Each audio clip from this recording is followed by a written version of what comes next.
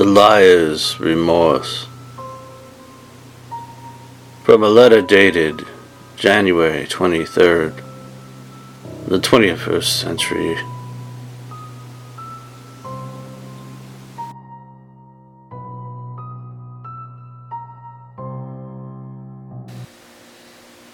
But you always say that, George.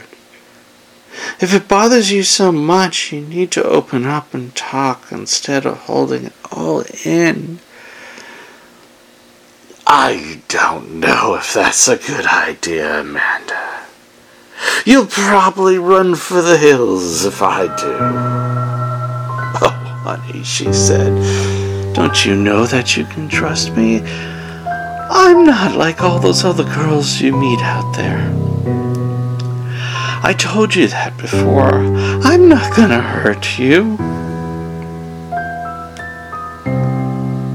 You're not gonna hurt me, I said. But what happened is horrifying. Very terrible.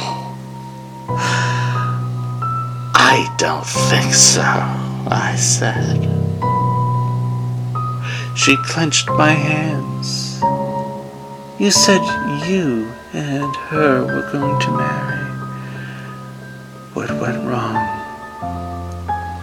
I sighed one final time after she asked me again.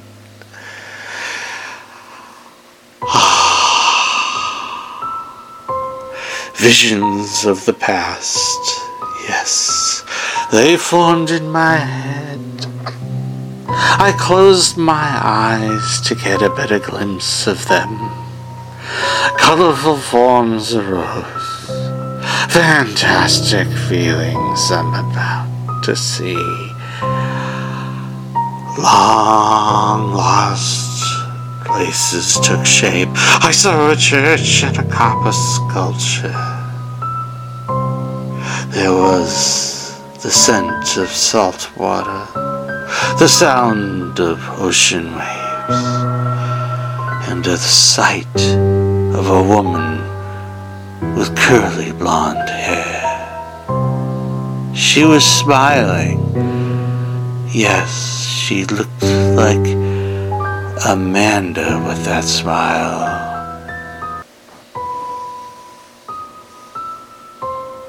An unlikely coincidence. Tears boiled in my eyes. They rose in a foamy broth until one broke free from the lid and dripped over the edge of the hairy ledge. The tear rolled down my cheek like a tear boiling over a pot of water. Betty. Yes, I said. I remember the first time we met. I had just left the bookstore.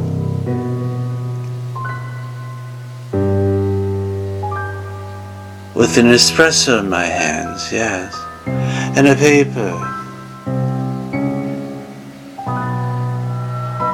I remember we took a table near the Ferris wheel at Santa Monica Pier.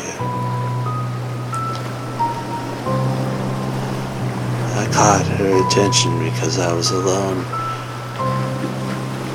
Betty and we were on the pier in the middle of the year. Yes.